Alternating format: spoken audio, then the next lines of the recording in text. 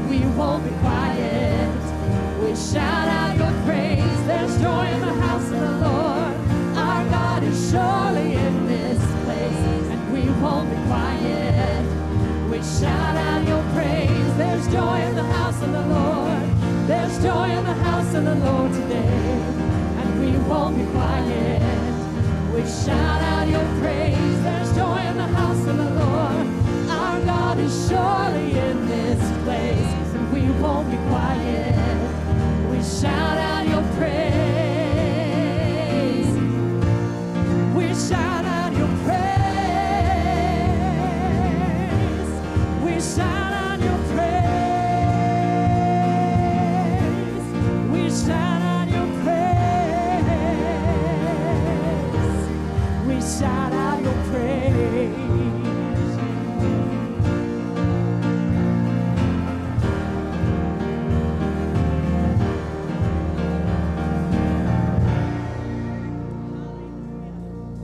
Hallelujah. Are y'all happy to be in the house of the Lord this morning? Father, we just shout your praises out this morning in anticipation for what you're going to do in this service, God. Father, we're believing for miracles today, God.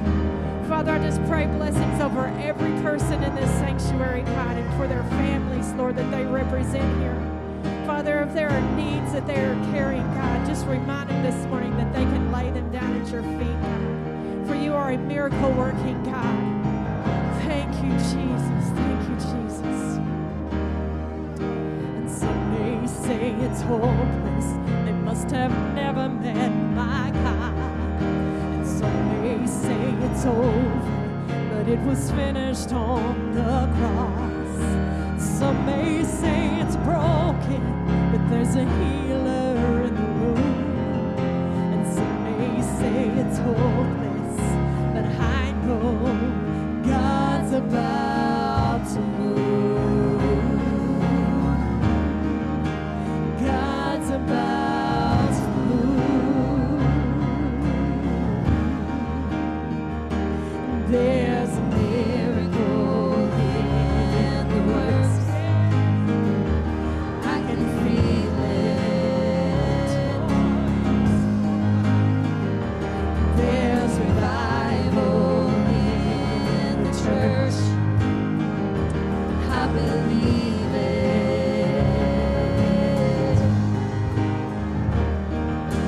Some may see an ocean, but he's made a highway through. And some may see a mountain, but we've seen a mountain move. Some may see a graveyard, but we've seen his empty tomb. Some may see a battle, but I know there's a miracle in the works. I can feel it. There's revival in the church. Oh, I believe it. There's a miracle in the works. I can feel it. There's revival in the church. Oh, I believe it. Yes, I believe it. Reignite this reawakened breath of God, come breathe again. Like the dry bones started shaking, all that died will live again. Oh, the miracle you're making, the beginning, not the end. Eternity is waiting to see your church alive again. Reignite us, reawaken, breath of God, come breathe again. Like the dry bones started shaking, all that died will live again. Oh, the miracle you're making, the beginning, not the end. Eternity is waiting to see your church alive again. There's a miracle in the works. I can feel it. There's revival in the church. Oh, I believe it. Oh, sing, there's a miracle. Do you believe it? There's a miracle.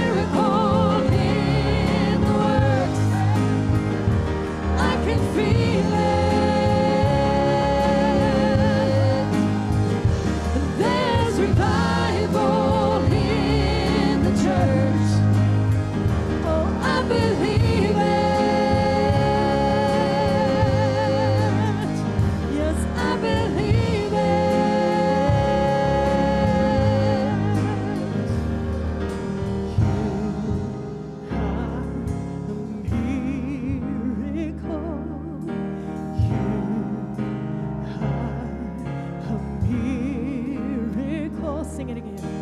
You are a miracle. You are a miracle. Sing it again. You are a miracle. Jesus, you are a miracle. Yes, God, you are a miracle. You are a miracle. Sing it again. You are a miracle. You are a miracle. There's a miracle in the works. I can feel it. There's revival in the church. Oh, I believe it. There's a miracle in the works. I can feel it. There's revival in the church. Oh, I believe it. Yes, I believe it.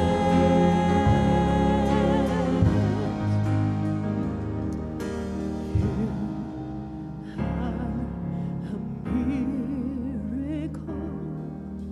You are a miracle.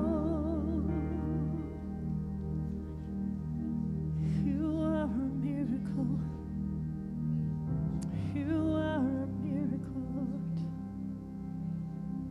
Thank you, Jesus. Father, help us to see it first, God. Through faith, God. Open our eyes, God, to the possibilities, Lord. To the reality, God, of what you have in store for us, God, if we only believe, Lord. Father, we just come this morning to worship you, Lord. We are your children, Father. Thank you, Jesus. Thank you, Jesus. Into your hands I commit again all I am for you, Lord. Hold my world in the palm of your hands, and I am yours forever.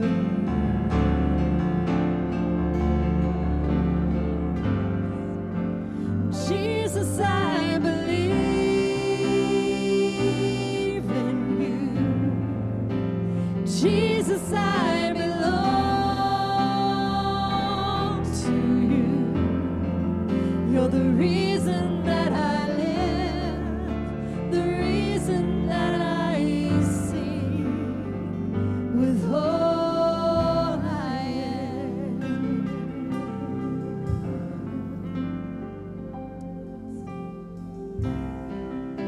I'll walk with you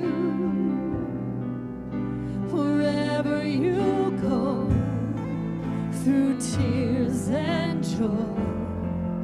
I'll trust in you, and I will live in all of your ways, in your promises forever.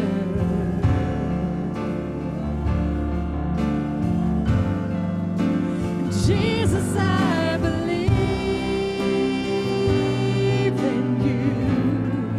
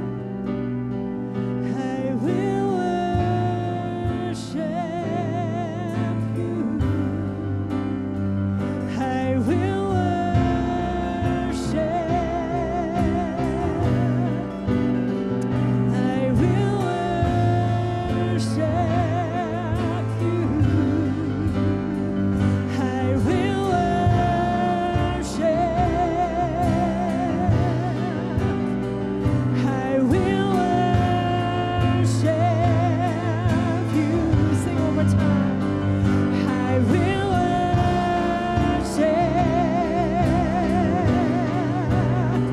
I will worship you. Jesus, I believe in you.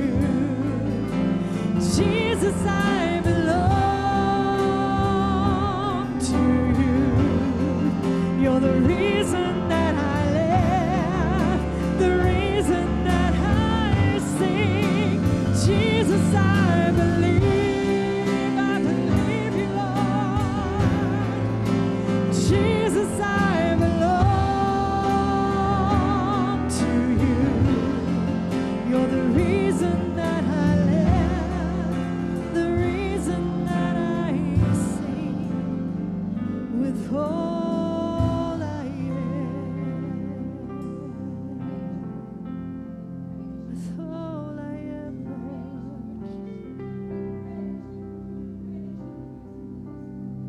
I will worship you. I will worship. I will worship you. I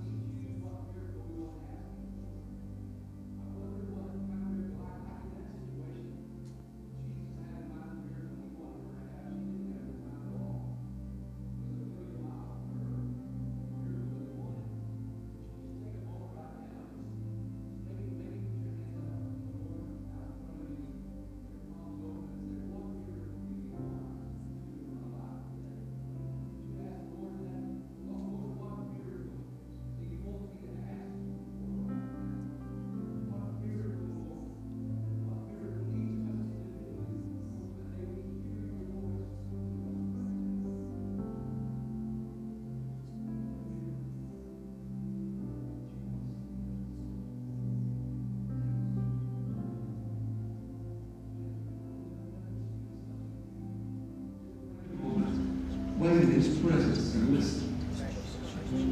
Lord, what miracle do you want me to believe? What miracle is it you're wanting to do in my life today? Thank you, Lord. Thank you, Lord. Thank you, Lord. Thank you, Lord.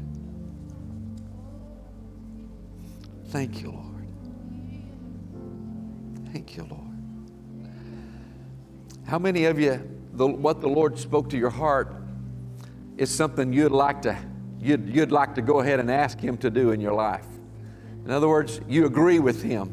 The miracle He wants to do in your life, you agree with Him. Let's take that right now to the Lord in faith. The Lord said, this is how you get miracles. Ask and knock and seek. And He promised that all of us who ask would be answered, and all of us who seek would find. Let's just agree with Him right now. Lord, we thank You that You showed us something You want to do in our lives this morning. And we want to receive it, Lord, in the full measure that you desire to give it, which is even beyond what we knew to ask, Lord. But Lord, we accept the miracle of healing in our bodies if that's what you spoke to us, of healing in our families if that's what you spoke to us, Lord. The miracle that you spoke of that you want to do in our lives, open our minds to receive it, open our heart, open our soul to receive it, Lord. Put in us the will to receive it this morning, and for that miracle to be the miracle I'm living in this very day, that transforms my life, that inspires my faith to believe you every day for the miracles you want to do in my life and you want to do through my life. Thank you, Lord. Thank you for speaking to us and doing extraordinary, miraculous things in our lives today. In Jesus' name, I just want to ask, how many of you, the miracle that the Lord told you to do didn't just have to do with you, but it has a way of affecting other people too? Just, is it true? Nod at me around the room. Those are the miracles that I see the Lord wanting to do in my life. A lot of times I'm wanting to do a miracle I'm the only one to ever know about. But the Lord's wanting to do miracles that will affect a lot of people. Amen? Amen. Praise the Lord. Praise the Lord. Lord, we praise you. Lord, we worship you. We praise you and bless you. Thank you, Lord. Thank you, Lord. Amen. Amen. You may be seated. Ushers, would you come and let's worship the Lord with the giving of our tithes and offering this morning. If the Lord's given you something to give, that's one miracle. And if you want to give, that's another miracle. Because we look after ourselves and we don't necessarily have a vision of the harvest. But when God miraculously sows those seeds in our heart, something miraculous is happening that you want to give. Isn't that amazing? Lord, I pray you'll not only give us something to give, and show us how to give it with a cheerful spirit, but Lord, make us want to do it. I just pray that you would inspire us and motivate us by visions of the kingdom that you see, that you would go and lay your life down. You would give your very life. And Lord, may we give according to how you reveal to us and you want to use us. We pray for your glory in Jesus' name. Amen. God bless you.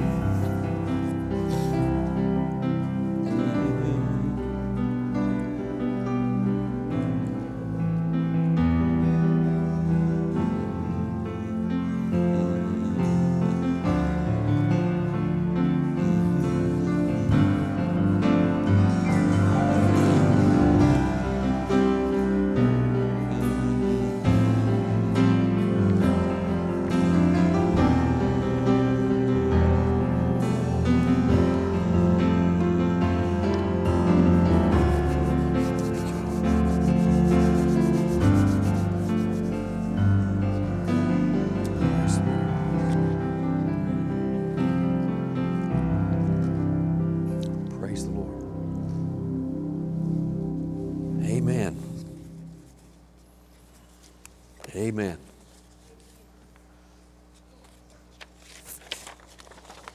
We don't have a new pastor yet that I've heard anything about. So I'm going to keep praying, and I'm going to keep believing God that He's called somebody, and that our pulpit search committee is going to be led to that somebody. And that God's going to make a miracle happen and bring you a spiritual leader to your church family. I just think in 10-year terms, Lord, for the next 10 years, bring somebody that's going to serve and labor among us, and we're going to receive. A pastor is a visionary. Like Moses was the one who God spoke to, and he revealed all the law. And it's a vision that has to come from God, and it's the pastor's role and responsibility to spend time in the presence of God and receive the revelation of the vision God wants this local church to have. There is the Great Commission that applies to all the church, but how does He want that to be manifest in this community? That's the vision that God gives a pastor, and it's the responsibility of the pastor to be right on target and get that vision from God, and then cast that vision, share that vision. and tell the people what God's called this church to be and what God's called this church to do. And then it doesn't stop there. It's the responsibility of the congregation to mobilize, to absolutely be in unity around that vision, and we see to it that it happens. Amen. We put our hands to the plow. We put our hearts in that vision, and whatever it's called to be. And pastors hear from God, and then they share the vision differently than other pastors. Everybody does it a little differently. But that's in essence what God's doing when He brings a spiritual leader here. He wants that spiritual leader to lead. Don't be surprised when a spiritual leader comes and he leads. And lead, when they lead, that means that's where we're going. That's what we're going to do. When I went to Spring Creek, it was called Cathedral of the Hills when I went there as a pastor back in 1988.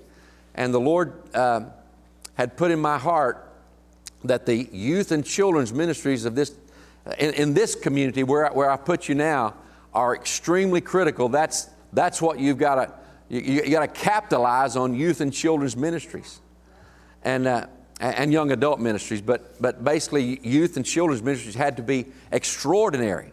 And I just started casting that vision, and some people thought that's all I cared about, and that's what That's all he's into, is because I'd been a youth pastor for a few years of my ministry, but it was that God was using to bring the families that He wanted into our church that would cause a lot of growth that have happened over the years.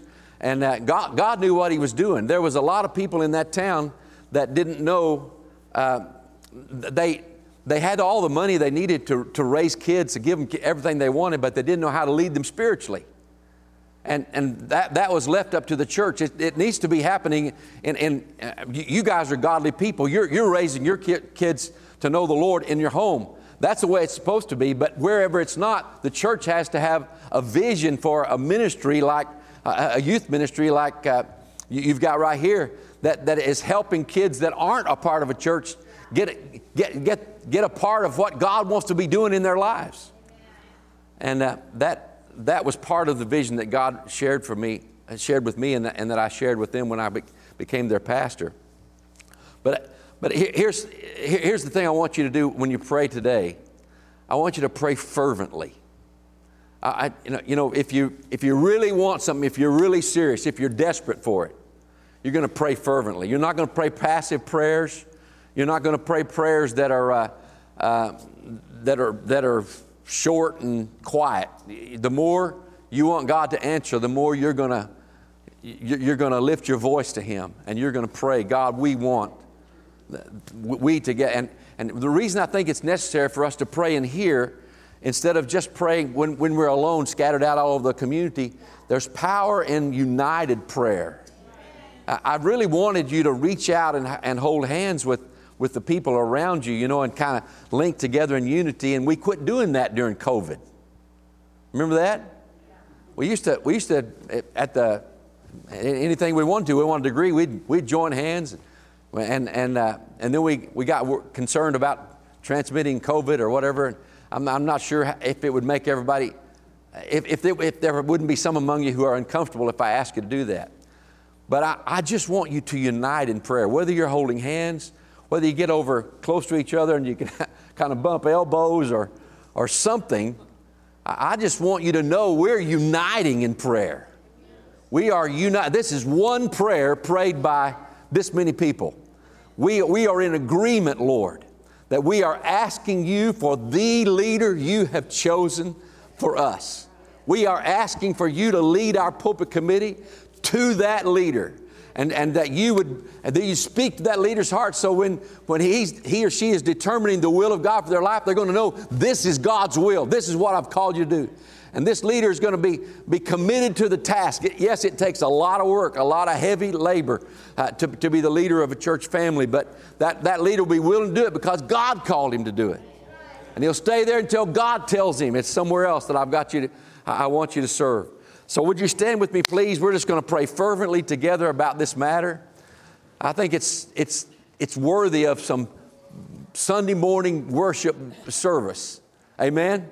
So, Lord, we lift up our voice. Lift up your voice with me this morning. Lift up your voice. Lord, we lift up our voice and cry out to you as a body of people. We want this church to be exactly what you want it to be, accomplish what you want us to do. God, and that can't happen unless you send the leader you have chosen, that you have placed your hand on already. Maybe have even already spoken to, Lord, but even if they've never heard at all about this church, Lord, I pray that you're preparing their heart and that you're leading our pulpit search committee, God, every single person on that committee, that they're listening to the voice of the Holy Spirit speak to them, and they're following you, God, and that they will come forth with a united decision, Lord, that they'll present to us, and that we will agree, Lord, led by the Spirit of God, and there'll be a tremendous spirit of unity in this church family around the leader that you've called. And so, Lord, we pledge that when that leader comes, we'll get behind them. Lord, we will make them successful in accomplishing the vision that you've called them to give, Lord. Whatever it means, whatever it takes of us, we will give it, we will do it. We will change whatever we need to change in our customs, Lord, but we will accomplish your will and your purpose to reach the lost in this community, to be a light, to be a fire in this community of the Holy Spirit. I praise you, Lord, for these people that are crying out this prayer with me this morning. In Jesus' amazing name, amen? Amen. Amen. Say these words with me. Amen. Say these words with me. The best is yet to come. Whew, I think, amen. God bless you. You can be seated now. Thanks. Praise the Lord. There's a water baptism service that Chasen and I are planning for next Sunday morning. I think the Lord loves water baptism. One of the reasons I think He loves the Lord water baptism is because there's something in us that really loves watching water baptism. It's like we chalk up a win when somebody's baptized in water. It's the signal of an accomplishment. What we want to do is people come to Christ. And so the more people we can baptize in water, the more we're going to get to visibly see what God is doing in the lives of our youth ministry, children's ministry, adult ministry, everything we're doing, Lord, and our personal evangelism and our sharing Christ with people ourselves. All of that results in somewhere that new convert needs to be baptized in water. It doesn't have to be at our church, but it needs to be. That person needs to be following through on the Lord's instruction to be baptized in water. I hope every single one of you have been baptized in water if you're a Christ follower. And if you're not a Christ follower, I hope you'll become one this morning and that you'll get water baptized next Sunday morning. We'll give you a week to get ready for it. If you're not already saved, but how many of you are already saved? Let me see your hands. Already know Christ. Everybody been baptized in water already? Everybody? And if you haven't been, and you've just been thinking that it's really an option, it's optional. I don't see anywhere in Scripture it was made to be optional. He did it, and if anybody was optional, it was Him, because He didn't have any sin to be covered. But He said, let's do everything. He told John, let's do everything that we can to please the Lord, to do what the Lord wants us to do. And our attitude ought to be, yeah, it's going to be wet in there. At least we're not having to break the ice to get in like some of you that were baptized in water. Heard stories about going out to the creek or the river or the pond and breaking the ice so we could get in there and, whoo, that's wanting to be baptized really bad. That's obedience, isn't it? I imagine y'all have a heater in your, and the water will be comfortable, and I've never seen anybody drown. I've lowered a couple in there that I wasn't sure I was going to be able to. I had to get clear down here to get I was a little scared at that moment. I got wet up to here trying to get them out of there. And but there are no crises in that. It's not anything to be afraid of or skeptical of. It's something you should be proud and excited to do for the Lord. If I've not been water baptized, I was baptized twice. I think they thought it didn't work the first time, so they insisted I do it again. I would do it every Sunday if that's what the Lord wanted me to do, because I believe in try to satisfy everything the Lord's called us to be. This beautiful chapter, the 4th chapter of John, has an incredible event that took place when Jesus was doing his ministry. Let me read you, starting with verse number 5. I'm reading the New Living Translation. Eventually, he, Jesus, came to the Samaritan village of Sychar near the field that Jacob gave his son Joseph. Of course, that was hundreds, if not thousands of years before that Jacob had given that field to Joseph, but the people of Israel knew that was the history of that place and that well. Jacob's well was there, and Jesus, tired from the long walk, sat wearily. He was human, wasn't he? He wouldn't say he was weary if he wasn't tired and weary. He wearily sat beside the well about noontime. Soon a Samaritan woman came to draw water. And Jesus said to her, "Please give me a drink." He was alone at the time because his disciples had gone into the village to buy some food. The woman was surprised, for Jews refused to have anything to do with Samaritans. She said to Jesus, "You are a Jew, and I am a Samaritan woman. Why are you," she could have said it like this, "Why are you breaking the rules? Why are you doing what is not customary? Why are you stepping across the line of propriety as it has been practiced?" I don't think that she was offended that he has, because it was probably more the Jewish idea of that had built that partisan or that biased attitude. But she was wanting to know, why are you asking me for a drink? Look what Jesus said. In whatever translation you have, look what Jesus said. The New Living Translation says it like this: "If you only knew the gift God has for you and who you are speaking to, you would ask me, and I would give you living water." I ask you for a drink from the well, but I've actually got something a lot greater than that. A lot greater than water that just satisfies a thirst in our physical body. I've got living water to give you, and I want to give it to you. Those words inspire me. If you only knew, just those 4 words. If you only knew. I thought back a lot of times in my life what was going on, and the Lord was probably wanting to say to me, if you only knew. If you only knew that I'm big enough to rescue you from that. If you only knew that my will is not for you to be a slave to me. I want you to be free to be in relationship with me and love me with all your heart. If you only knew that the plans I have for you. If you only knew how able to provide for you I am. If you only knew. A lot of times we are like this Samaritan woman, stuck in a place of, we know a lot, as we'll see as we read on. She knew a lot, but she didn't know the right stuff. As far as the right stuff, what she needed to know, she was blank. Evidently, she had never been taught. She had been taught that the Messiah was going to come, but she probably never realized that there was a possibility in the midst of all her struggling, her difficult life, that Jesus calls out prophetically to her by a gift of the Spirit. She probably knew she needed something, but she didn't know it was available. Where do you get it? How do you get help from God? But Jesus spoke prophetically to her with these words, if you only knew the gift God has for you.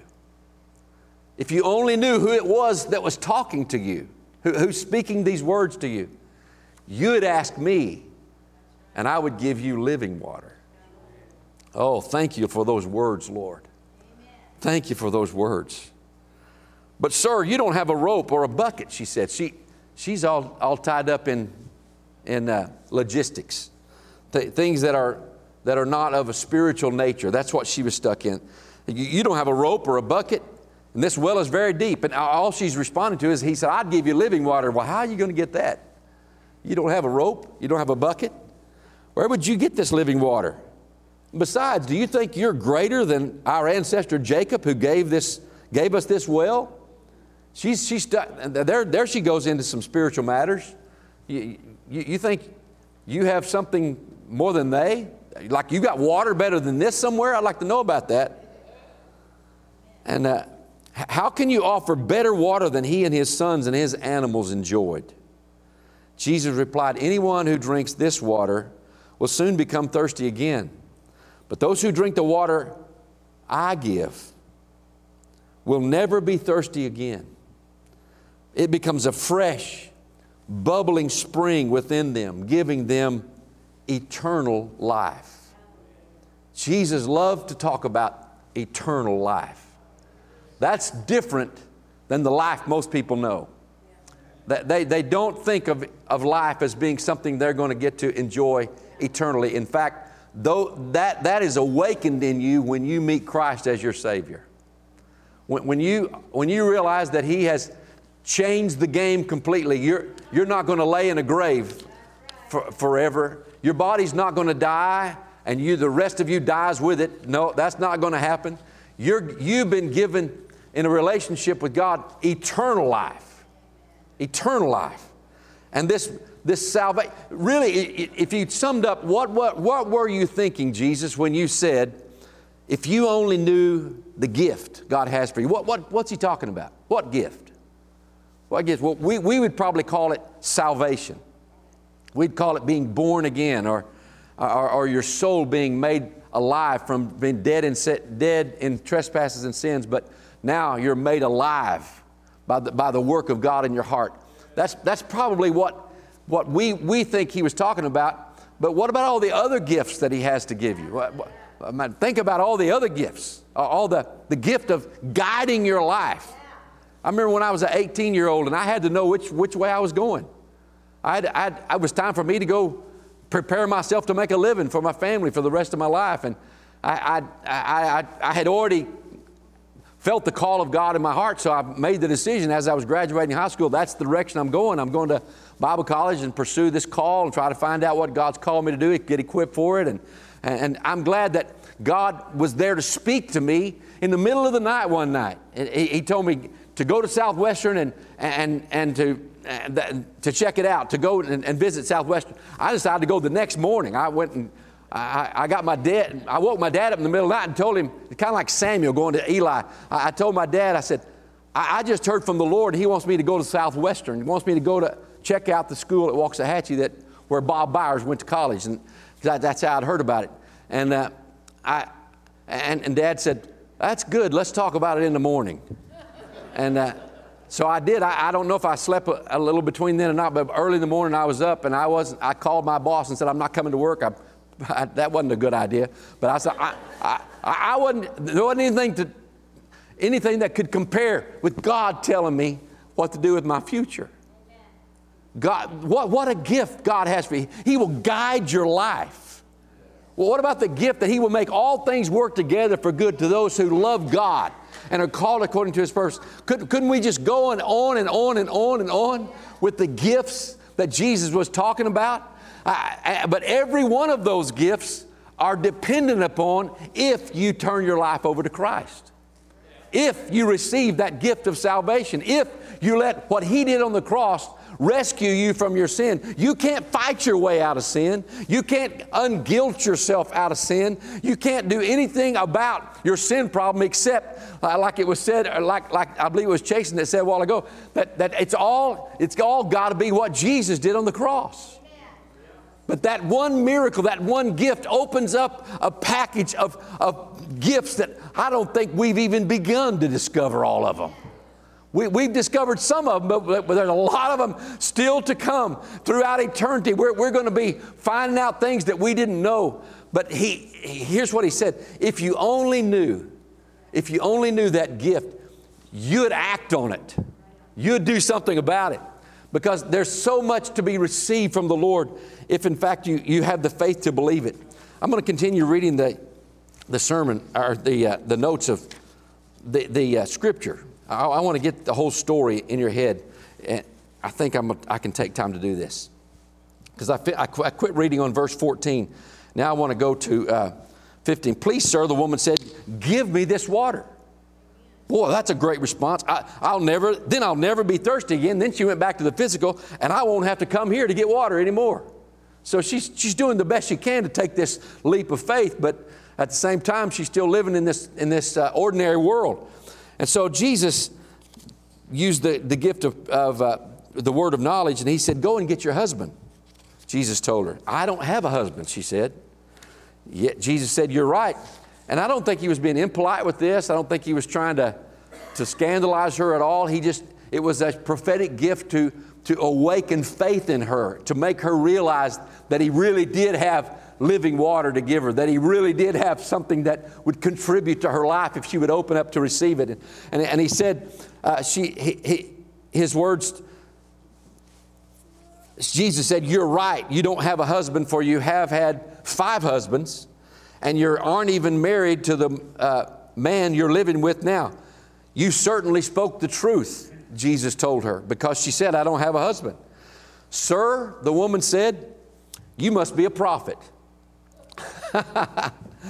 Now she's on track. Now she's understanding she's not just talking to somebody who was thirsty. He said, you must be a prophet. So tell me, why is it you Jews insist that Jerusalem's the only place of worship, while we Samaritans claim it's here at Mount Gerizim where our ancestors worshiped? Because she's all tangled up in the difference between Samaritans and Jews. And now that she's got some prophet that can answer that, that's where she goes. Let's work on that stuff. And you know what? That's really not that's not where they needed to go. The Lord would steer it back in the direction where it needed to go. Jesus replied, believe me, dear woman, the time is coming. It will no longer matter whether you worship the Father on this mountain or in Jerusalem. You Samaritans know very little about the one you worship, while we Jews know all about him, for salvation comes through the Jews. But it's a powerful line there, and it's absolutely true. Salvation, all of our salvation comes through the God forming the Jewish nation through Abraham and his descendants, and everything that he did all through the Old Testament to build the kingdom of Israel. And salvation comes to us through the Jews. But the time is coming, indeed it's here now, where true worshipers will worship the Father in spirit and in truth. For the Father is looking for those who will worship him in that way. For God is spirit, so those who worship him must worship in spirit and truth. The woman said, I know that the Messiah is coming, the one is called Christ. And when he comes, he'll explain everything to us. And Jesus said to her, I am the Messiah. Wow. He gave her a big advantage over what a lot of people had. They had to discern that he was the Messiah. They had to see it in his miracles. But he was speaking so clearly. There was times that he told his disciples, don't go out and tell them even about the miracles, because people were taking it and doing wrong things with it. But he told her clearly, I am the Messiah. And just then his disciples came back, and they were shocked to find him talking to a woman, but none of them had the nerve to ask, what do you want with her? Or why are you talking to her? The woman left her water jar beside the well. That shows how absorbed she was in the conversation with Jesus. She walked away and left her water bottle there. And she said, she ran back to the village telling everyone, come see a man who told me everything I ever did. Could he possibly be the Messiah? So people came streaming from the village to see him. Meanwhile, the disciples were urging Jesus, Rabbi, eat something. And Jesus replied, I have some food. I have a kind of food you don't know anything about. But I'm rambling now instead of reading the scripture. Did someone bring him food while we were gone? The disciples asked each other. Then Jesus explained, my nourishment comes from doing the will of God who sent me and from finishing his work. You know the saying, 4 months between planting and harvest, but I say wake up and look around. The fields are already ripe for harvest. The harvesters are paid good wages. The fruit they harvest is people brought to eternal life. What joy awaits the planter and the harvester alike. You know the saying, one plants, another harvests, and it's true. I sent you to harvest where you didn't plant. Others have already done the work, and now you must go and gather the harvest. The Lord talks to us about the mission of the church right there. That's the mission of the church. Exactly what He described, to be harvesters, to be planting seed and allowing the Spirit of God to nurture that seed, and we reap the harvest exactly as He said. The fruit they harvest is people. The fruit the church harvests is people. It's not anything else but people. The church can become about a whole lot of things, but the Lord would have us to keep on track. The church is about reaching people with the good news, just like He was this woman. He was breaking into a conversation that she thought was not customary and at first wasn't comfortable with, but she became very comfortable with it when she knew the purity of Jesus' motives. And He'll use us the same way. If it's awkward for somebody to be beginning a conversation with you, by the time they find out that your interest and your concern and your passion is only to offer them the gift that God has for them and the hope that they can have, I just want to be sure you knew the truth, that you knew you can call on God and God will answer you, that God really loves you. And He has a plan for your life. What a gift that God has a plan for everybody's life. Well, and people are going to be just stuck like she was, stuck into all these arguments or questions that she had, all this other information. They'll be stuck in that. But if you just let the Holy Spirit lead you, just like Jesus was led by the Holy Spirit, you'll be able to get past all of that stuff that's in the way, and the conversation will find its way into their heart, and the conversation will bring an opening to the Holy Spirit to speak to them and give them clarity about their decision. That's our mission as a church. That we're in the business, we're in the people business, we're in the redemption business with Jesus. He's still doing what He was doing that day. Now He's just doing it through us. We've all got relationships. We've all got friends and family and co-workers and whoever else, people that really have learned to trust us over the years. They respect us as being people that are not just people of the world. There's something different about us. They might think they might summarize it with the word religion, but it's really a whole lot more than religion. It's relationship. It's the love of God living in us, the love of God flowing through us. That's why we love people. That's why we care about them. And the Lord He gave us this message. Why did He go through Samaria? Because the Scripture says that He said, I need to go through Samaria. So to go through Samaria was shorter actually if you're going back up to Galilee, which is 70 miles north. The shorter path would be through Samaria, but most of the times the Jews avoided it, went over to the Jordan River and went up that way and then back but it took 2 days longer to get there that way. But Jesus said He was going to break custom. I've got to go through Samaria. Why did He go there? I think He went for two reasons. I think He went for the woman that He talked to. I think He knew He had a divine appointment there. I think He didn't know who she was or even what He was going to say. He just was led by the Holy Spirit to be there. And the first reason He went there was for her life to be changed. We'll get to meet her when we get to heaven. We'll get to see her. We'll get to talk to her and about this conversation. And I bet she'll be just excited to share it with us then, as she has been everybody since. But I believe there was another reason. All those other people she went to town and got and told them, hey, come meet a person who told me everything about my life. Well, he only told a few things about her life, but she knew that He must know the rest. The Holy Spirit does know the rest, but she knew He wasn't mean with it, that He was loving with it, and that he really had come to give her the gift of God. The gift of God of eternal life, the gift of God that would open up this package, maybe they would just open up this door. It couldn't all be put in a package. It's a whole nother world. It's a world that's unavailable to us until you come into union with God through Jesus Christ your Lord. That's when the gifts of God begin to open up in your life. And He went through Samaria in behalf of all those other people in Samaria, that they stayed a few more days preaching to and talking to and helping them have eternal life in a Samaritan village. It's absolutely a great story, but I think it was also a lesson to the church. This is how easy it is Just let the Holy Spirit lead you. Let the Holy Spirit guide you. I love that Jesus didn't let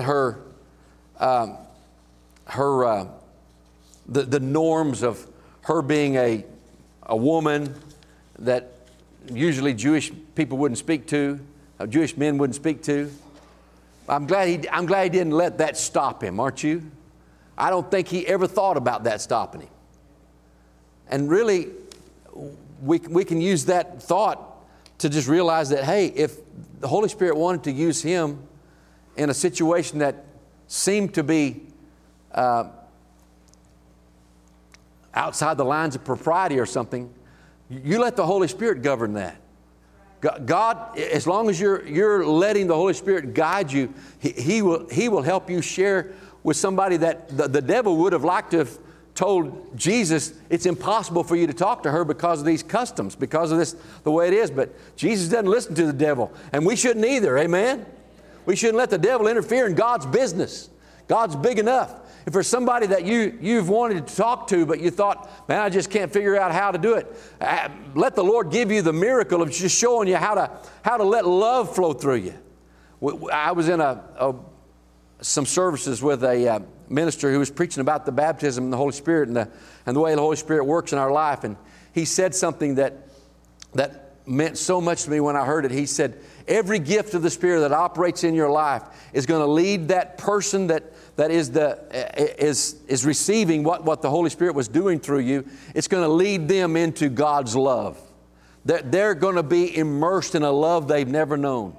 That's why right in the middle of 1 Corinthians 12 and 1 Corinthians 14, which are the two chapters of the Bible that talk most about the gifts of the Spirit flowing through us, right in the middle of it is the love chapter.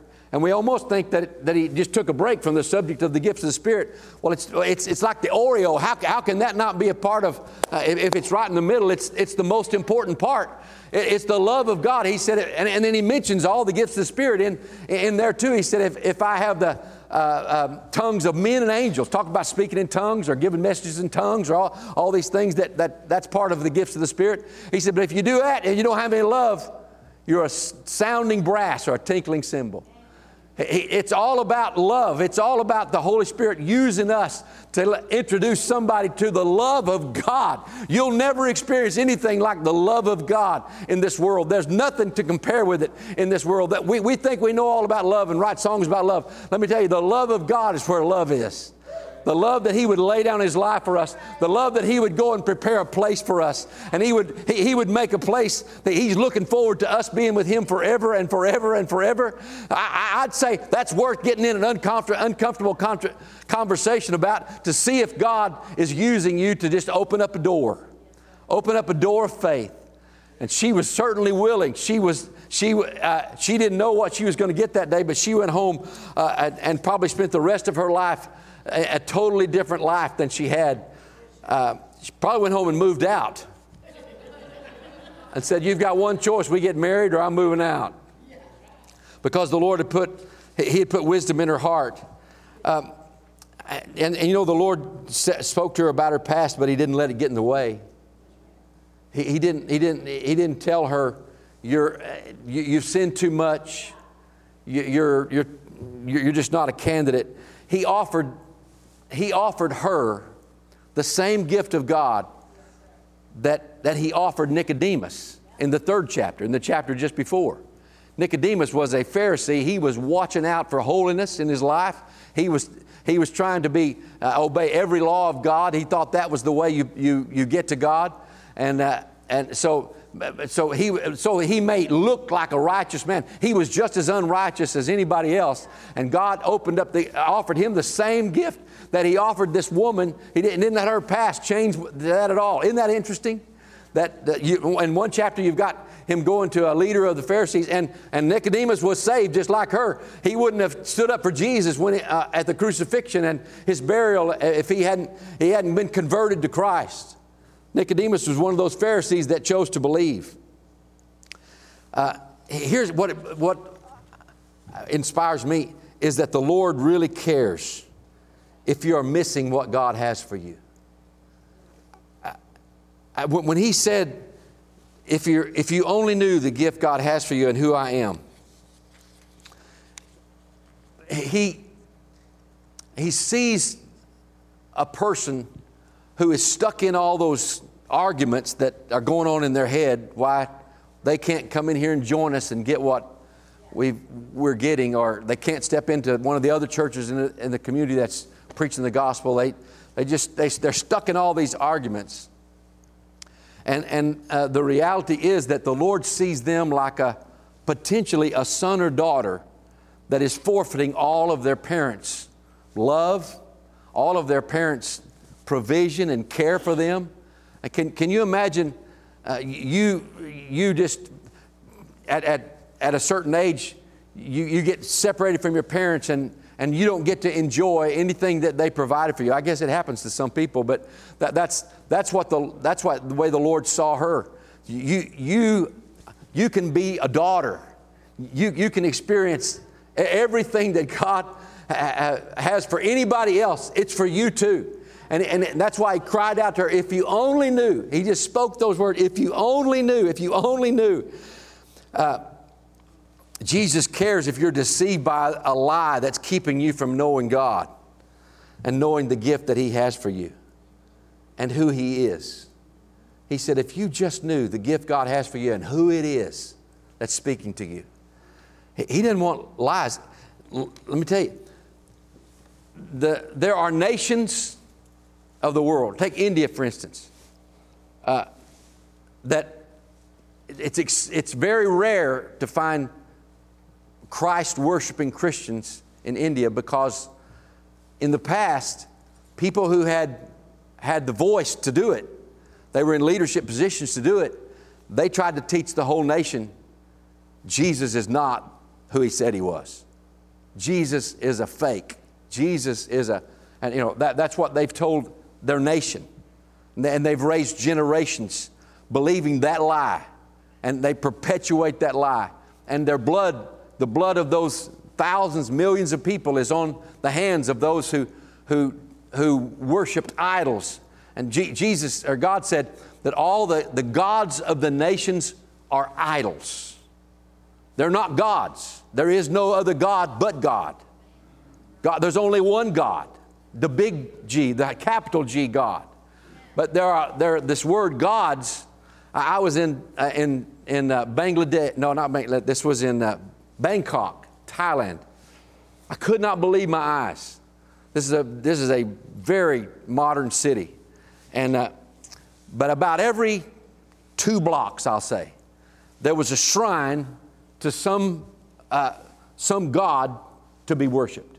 That there would be a reading there. You could read what this god is, and maybe this god takes care of harvest, or this god provides water, or this imaginary false god religion that they've got there is leading people astray with all these lies. And people would come in the droves and buy flowers and buy incense and buy food and lay it down at the feet of these gods, and they right there on the street, right on the street. And these, I guess, either they were made out of gold or they were painted like they were made out of gold. I don't know, but they were everywhere. You could just see them everywhere. I saw one of them, and this god was sitting on a kind of a throne or something, and he had a pitchfork in his hand. And I happened to be riding a kind of like a subway that was above the ground. You know, it's kind of a train that was on a elevated track. When I saw that, and I thought, better be careful, devil, you're kind of giving yourself away on that one. I think that was the words that this arose in my heart. Because I know all these gods are just fake gods. To perpetuate the lies. Satan wants to fill people with lies. Everybody that you know that doesn't know Christ, that the enemy's just wanting to fill their lives with lies. But you know what God wants? God wants them to know the gift He has for them. God wants to know He has a gift of forgiveness to give them. He has a gift of long suffering and patience. He has a yoke that is easy and a burden that is light.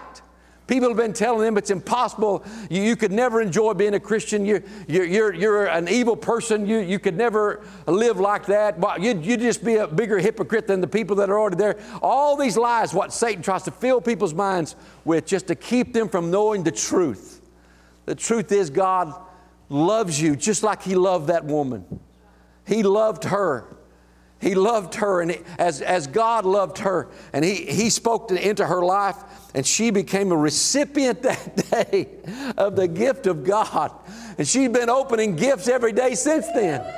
Every day that you wake up and you're a child of God, you got a brand new gift to celebrate. You got another day to live in the glory of God and live in the relationship with God and in the love of God and the provision of God. Well, I think what we were doing earlier in this service when I told you to ask the Lord, what miracle do you want to do? What miracle do you want me to ask you for? I think we need to do that more often. Because we go with our litany of requests, and we've got urgent things that we want to take to the Lord. But we need to take time and say, what miracle are you wanting to do? Maybe He's got a gift we don't know anything about. We don't know to ask for. And we really need to train ourselves to listen to the voice of our Savior. Listen to the voice of the Holy Spirit. If you're not comfortable with trusting yourself to hear the voice of the Holy Spirit, that's just one of the lies the devil's trying to get over on you. It is okay. Jesus said in John the 10th chapter, He said, my sheep know my voice. I have spent my life being led by His voice speaking to me. And yes, sometimes I wonder, was that me? Did I think of that, or did He think of that? Which one was it? And I just go to Him and say, Lord, I just need You to clarify if that's what You told me. If that's what You told me. And sometimes it was, but the Lord will give you the ability to discern when it's some other voice, maybe some devil trying to speak to you or something, but God will identify Himself. God will verify to you. God will make you comfortable.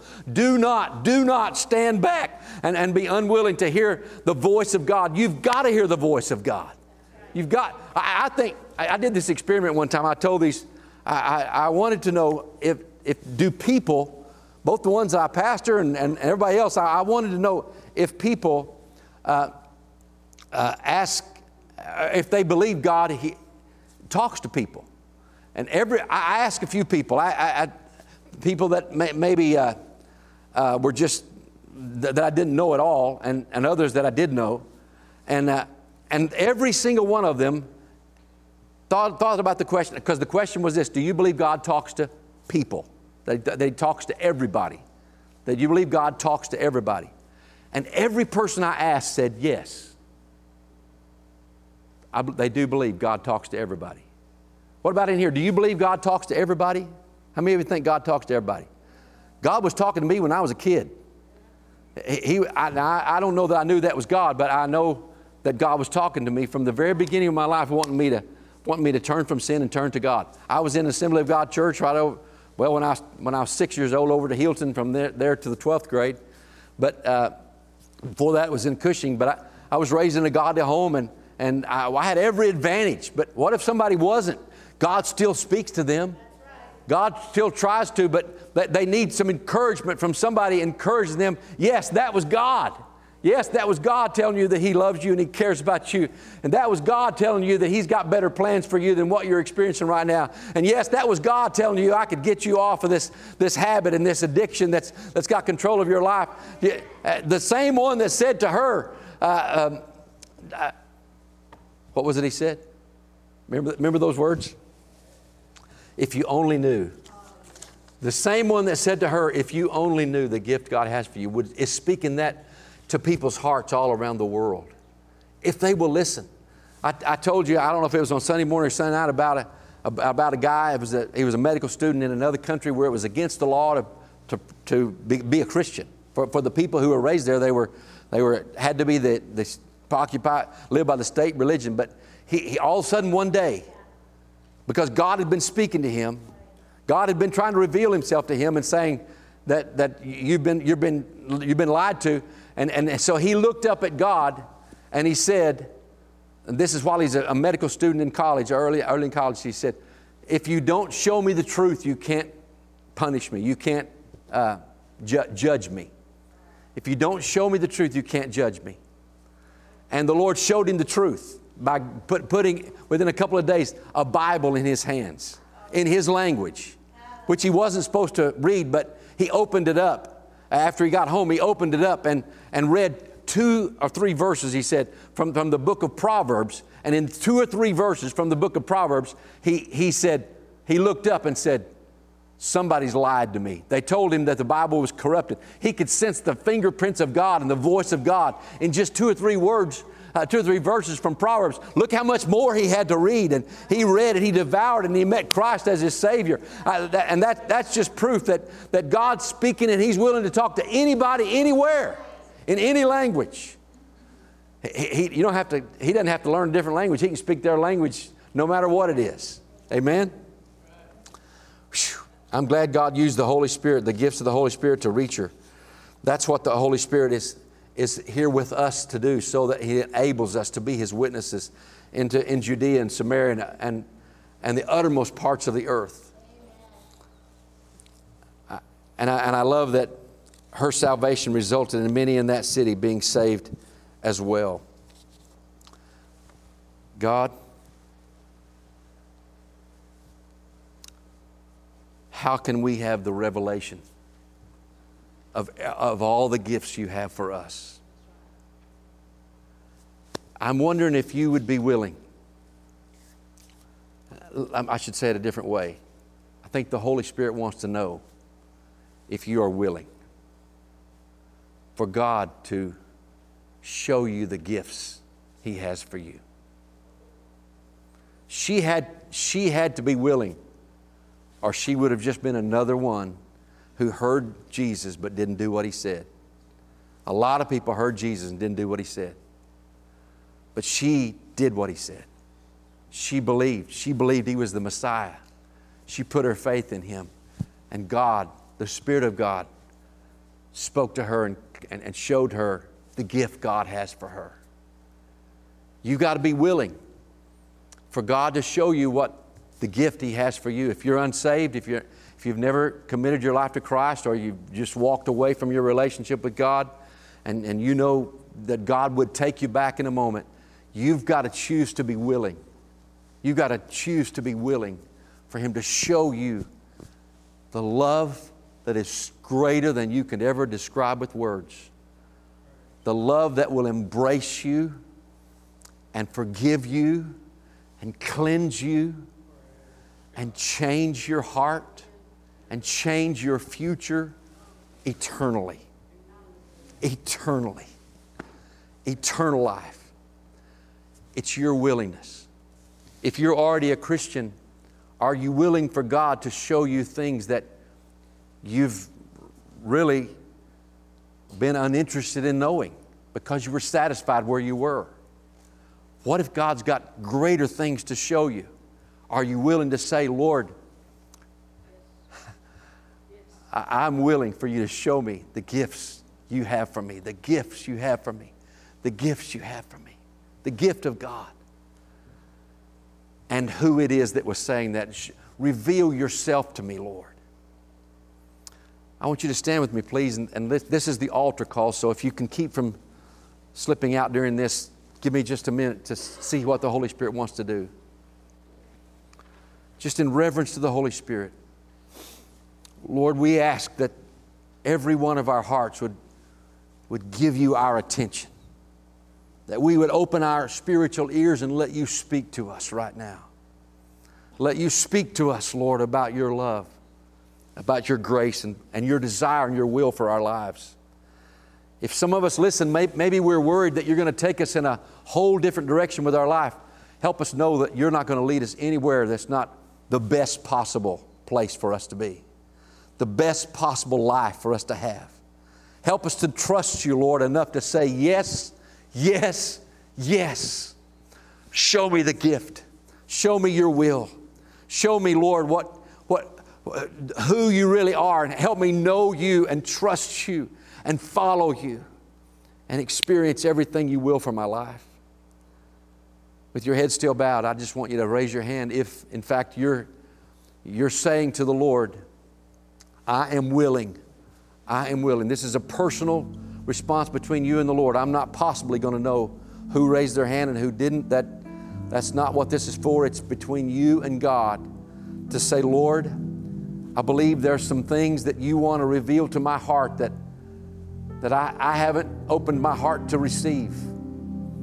I'm willing right now. I'm choosing to be willing to say, God, show me the gifts. Show me what you have for me. Show me the will of God. Show me your plan. Show me your purpose. Show me how you want to use me, Lord. Show me. I pray that you'll be, that I'll be listening and I'll be completely obedient when you show me. God, I'm willing for you to speak to my heart. I want your hand to go up high in the sky. Between you and the Lord, it's between you. My eyes are closed, so this is totally and completely between you and the Lord. Between you and Jesus. Jesus is speaking to your heart, and that's why you're willing. Lord, may the transformation be as great in us as it was in the Apostle Paul when you showed him your gifts. Lord, take our life that is kind of it's got its certain habits, its certain routines that we're just kind of caught up in. Lord, take our lives and help us to give you undivided attention. And God, I pray that we'd be willing to pray earnestly as you show us the gift you have for us. What you want to open up in our lives, what you want to show us, Lord, is the will of God and the plan and purpose of God. Lord, I pray that we'll be willing today and that we'll be willing tomorrow and that we'll continue to seek you every day the rest of our life. May we live with an open heart, listening. Lord, I pray for anybody who's having a difficult time discerning your voice. May they hear your voice this very day. And may they know in their heart that was your love speaking to them. That was your voice. And they don't want to ignore it. And they want to welcome it, Lord. They want to welcome your wonderful, wonderful voice that will show us the truth and untangle the lies. It'll get us out of the train wreck of the chains that those lies have had around our life. Your voice will set us free, Lord. May we welcome the gift of hearing your voice. May we welcome, Lord, being led by the Spirit of God. May we welcome, oh God, being completely available to you, completely, like we sang this morning in the songs we sang, completely under your control, Lord. Your will, your plan, just like it was for the woman at the well. In Jesus' amazing and wonderful name, amen, amen, amen, amen. I hope that the time that I was praying right then, you were praying your own words. This is not, a priest that does this for you. It's you do it personally with the Lord. Let's do this again. Just put your hands up or open as if you're wanting Him to give you something. Lord, I'm willing to receive.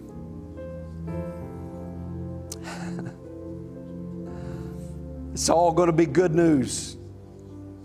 I'm willing to receive the gospel, the good news of your purpose and plan. My heart is open. I want to continue listening. I want to continue with a receptive spirit, a hungry and thirst for righteousness, Lord. You promised we'd be filled. Thank you, Lord. In Jesus' name. In Jesus' name. Amen. Amen. Amen.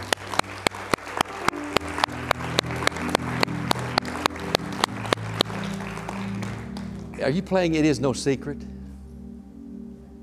You can. Julie or somebody with a good singing voice, could you lead that? It is no secret what God can do. Do you know that one, Julie? I kind of figured you might.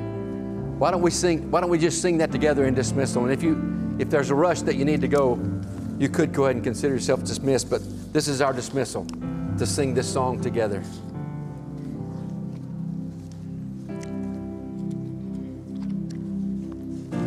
I shouldn't do this to musicians.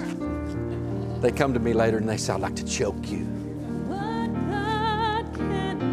Here we go. What He's done for us.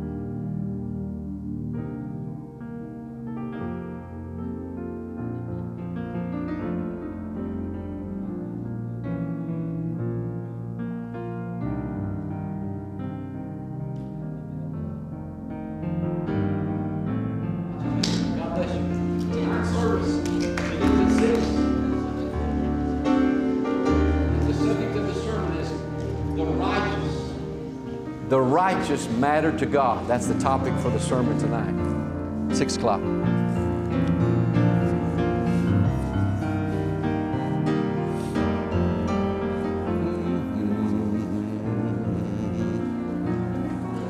Praise the Lord. I'm going to sit down.